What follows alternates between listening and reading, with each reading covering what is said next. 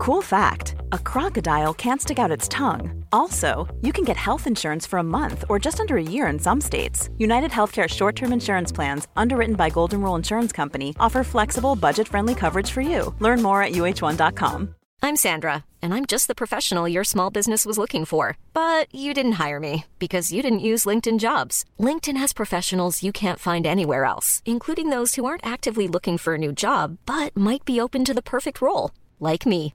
In a given month, over 70% of LinkedIn users don't visit other leading job sites. So if you're not looking on LinkedIn, you'll miss out on great candidates like Sandra. Start hiring professionals like a professional. Post your free job on linkedin.com/people today.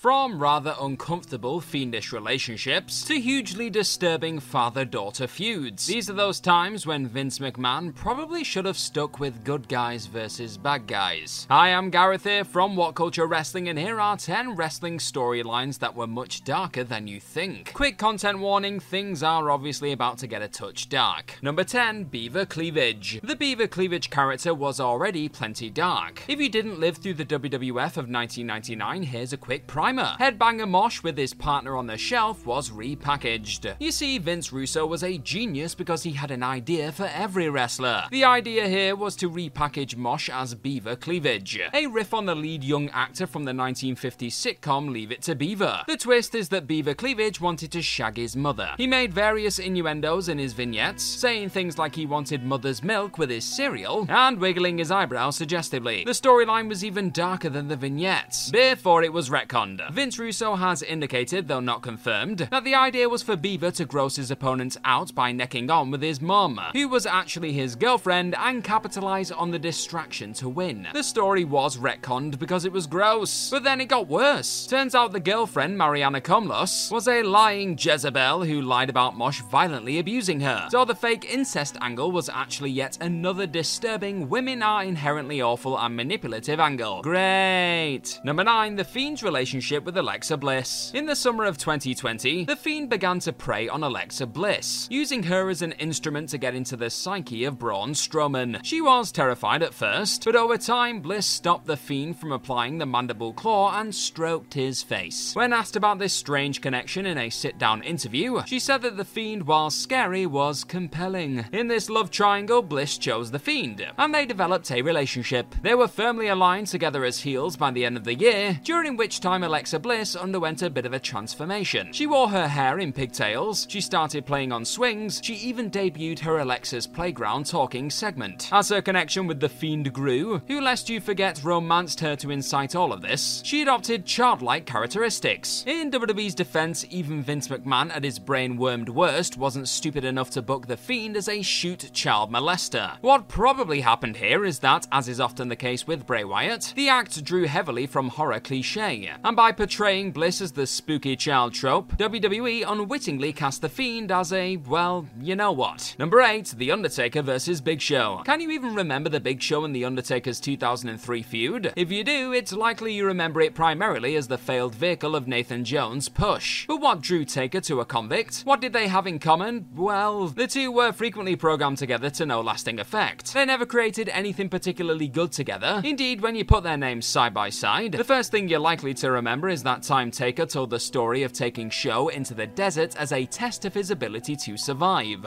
In 2003, in a further pretend bid to request forgiveness from The Undertaker, whom he had thrown off the stage and was out for revenge, Show revealed his latest taunt. He had asked Kanyon to serenade Taker with a rendition of Culture Club's Do You Really Want to Hurt Me? This was pretty disgusting. The idea was reprehensible. Show wanted to annoy The Undertaker, and this idea was basically, you hate gay stuff, don't you? Who wouldn't? Have this, dead man. This led to Taker with a brutal, unprotected chair shot, even by his unprofessional standards, ostensibly committing a hate crime on national television. And he was the babyface. Number 7, Austin vs. McMahon. Everybody loved the Austin vs. McMahon program, even if you weren't a blue-collar worker in America. Austin's cause was relatable. Even if you were a generally well-behaved kid at school and didn't feel the need to rebel against your parents, he was the most entertaining act you'd ever seen. He swore, he was funny, and his matches were broad, frenzied brawls brawls that didn't demand much in the way of concentration. He worked his matches in a way that unified the audience. The intensity, fire, and catharsis were palpable no matter which stage you were at in your wrestling education. The thing is though, the story had an unhappy ending. Yes, Austin stunning McMahon endured as a running gag late into their on-screen careers, but they were mostly nostalgic skits that unfolded outside of the storytelling canon. The real ending? Capitalism wins. Austin sold his soul to the devil, manipulated into betraying his principles for a cursed reward. Number 6, Steve Austin's heel turn. Throughout 2001, the WWF overcorrected with the terrible idea that was the Steve Austin heel turn. Austin had peaked as a babyface, but The Rock was venturing elsewhere, and while Austin was cold, he was still hotter than everybody else. The grim truth is that everything had peaked. WrestleMania X7 is held aloft as the end of the glory days, but they were already gone. The build was salvaged by a video package. Because the heel turn, despite being performed amazingly well, did not work. The WWF tried to portray Austin as a remorseless sociopath. Nobody loved to hate him. He wasn't an expert slimeball who cheated the faces with cunning. He smashed people over and over again with steel chairs, looking thoroughly miserable. Steve Austin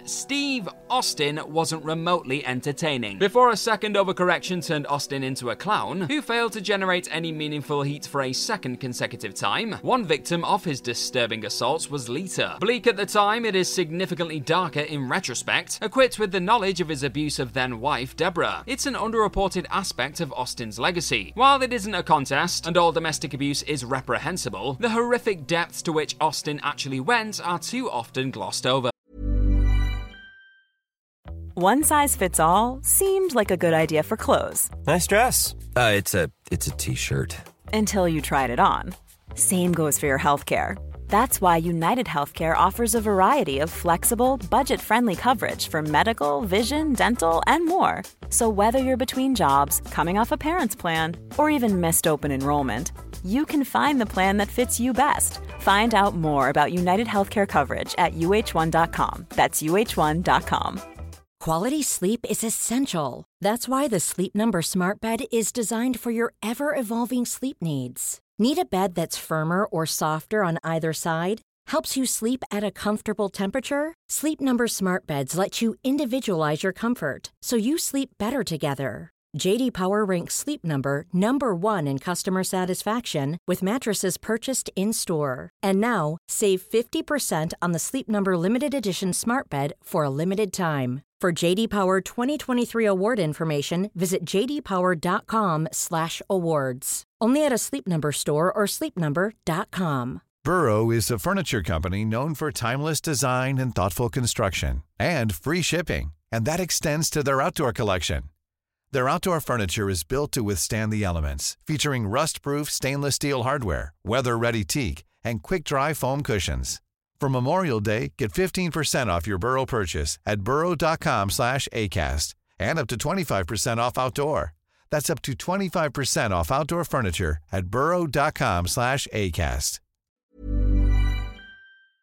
Number 5, the exploitation of Eddie Guerrero. Eddie's exploitation was of course reprehensible enough in itself. WWE, seemingly upset that Eddie went and died on them for Christ's sake, booked Rey Mysterio to be his proxy to capitalize on the very real fan emotion. He was still alive in the heart of Rey, who, avenging Randy Orton's unconscionable cheap heat shtick, won the Royal Rumble match and subsequently the World Heavyweight title at WrestleMania 22. Designed to pay tribute to Eddie's legacy, the whole thing was grim exploitation fare that sought to disassociate fans from the awful industry machinations that led to his tragic, untimely demise. He lived on through the characters, eh? Except he didn't, and the grim underbelly of a bleak industry played a not inconsiderable role. Rey's unbelievably terrible form after WrestleMania darkened the whole thing yet further. He was a terrible world champion in the fiction, doing jobs in 6 minutes to Finlay on random editions of SmackDown. It was as if Vince completely forgot what the grim point of this run was, and realized to his disgust that Mysterio was tiny. Rey Mysterio was booked to carry on Eddie's legacy and as a failure at the exact same time. Number 4, MJF vs CM Punk. In the morality play that is North American Pro Wrestling, in a functional promotion, good triumphs over evil and the crowd is sent home happy. The hero often lives long enough to become the villain, and back again when they're too entertaining to jeer, which rather undermines the premise, to be honest. But that's what it is, because that's what has always worked. The seminal MJF vs CM Punk feud went deeper than that though. At first, the dynamic was timeless and incredible for it. MJF was the mouthy a-hole of a heel, CM Punk the hero prevented from getting his hands on him. The tone and pacing of the program was superb. Over the holiday season, Punk chased MJF around the entire hard cam side of the arena in a fun physical comedy bit. But when the time for levity was over, those repeated references to Roddy Piper paid off when Punk, in an incredible line, asked MJF to be his Valentine with a dog collar in hand. The story took an astonishing twist when MJF revealed that he first extended his hand to CM Punk in a beautiful mirror of the moment that sparked his journey into wrestling because he idolized him as a young fan. Punk was his haven from a tormented life in his formative years. Even after MJF revealed himself to be a snake, it was difficult to receive him in quite the same way. At his core, he is still a troubled innocent fated to be a monster. This was dark because you didn't watch a villain receive his comeuppance. You watched a bullied child masquerading as a villain as a defense mechanism. It was as thought-provoking as wrestling gets. Number 3, Vince McMahon versus Stephanie McMahon. The Vince McMahon versus Stephanie McMahon match at No Mercy 2003 was unfathomably entertaining. As America as wrestling ever got, the deranged circus of a program will mostly be remembered for the pay-per-view match. Vince's terrifying, bulging eyes and the sheer preposterous cruelty of his control sequence. That Vince, by virtue of being an amateur, was so clumsy, enhanced something you felt guilty about enjoying. His lariats were ghastly. The match as a concept unto itself was ridiculous. The silliness on the stage obscured the darkness at its core though. In the wider storyline, it was revealed that Vince ordered an underage Stephanie McMahon to allow him to facilitate certain business deals, which was a barely coded euphemism for Vince pimped his daughter out. This was disturbing, and WWE being WWE, they didn't even pen a happy ending. Vince won, and his increasingly bleak reign of terror continued unabated. The optics of Vince's character in the Ruthless Aggression era were grotesque then and far worse now. Number 2, Vince McMahon's Ruthless Aggression character arc. Throughout the Ruthless Aggression era, Vince McMahon became a grotesque parody of himself, and he was effectively a grotesque parody of himself in his resting state to begin with. He romanced Sable, and by romanced, he stuck his tongue so far down her throat that it was as if he was attempting to pump alcohol out of her stomach. He tasked his subordinates on the writing staff with coming up with funny names for fake ailments as pretext for him to touch up Candice Michelle on national television. That way, a gross manipulation of a power dynamic became a "what is Vince McMahon like" a moment. He booked himself as a camera so that he could get an intimate POV upskirt shot of Stacy Keibler. But it was funny, harmless even, because he did a funny orgasm face. He did all of this on camera as, it would be revealed last year, he wielded his power to a vile and harrowing extent off screen. You'd think it was impossible for such a hulking beet red a-hole to hide in plain sight, but here we are. Number 1, the Kane and Lita saga. Many point to the necrophilia angle as the lowest ever ebb of WWE's storytelling. It wasn't even the worst story they penned involving Kane. In 2004, Kane fell for Lita. While the word rape was never uttered aloud on television, the Kane character raped Lita. She was romantically associated with Matt Hardy on screen, who was the presumed father of her unborn baby. But it was revealed that the baby was Kane's. This is why Lita attempted to lull Kane into chokeslamming her. She didn't want the baby as she never agreed to conceive it. She wanted to miscarry it. Instead of reporting the incident to the authorities, WWE had the capital idea of depicting Lita as property when Kane won her in a Till Death Do Us Part match at SummerSlam. Lita later turned face alongside him in 2005. This is in fact the worst storyline WWE ever broadcast, diminishing the trauma of sexual assault because another, less overheel, less liked by the audience, punted a fake baby. Putting smiles on people's faces, eh? Lita forgave Kane because he sat by her bedside after the procedure. It was the gentlemanly thing to do. Chivalry isn't dead, but WWE's conscience died a long time ago. And that's our list. Know of any other wrestling storylines that were much darker than people think? Let us know all about them in the comment section right down below, and don't forget to like, share, and click on that subscribe button while you're down there. Also, if you like this sort of stuff, then please head on over to whatculture.com and find some more fantastic articles just like the one this video you're watching right now is based on. I've been Gareth from What Culture Wrestling. Cheers for clicking on this particular video. Now go and enjoy more What Culture Wrestling goodness and have yourself the best of days. See you soon!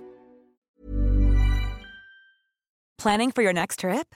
Elevate your travel style with Quince. Quince has all the jet-setting essentials you'll want for your next getaway, like European linen, premium luggage options, buttery soft Italian leather bags, and so much more. And is all priced at 50 to 80% less than similar brands. Plus, Quince only works with factories that use safe and ethical manufacturing practices. Pack your bags with high-quality essentials you'll be wearing for vacations to come with Quince. Go to quince.com/pack for free shipping and 365-day returns.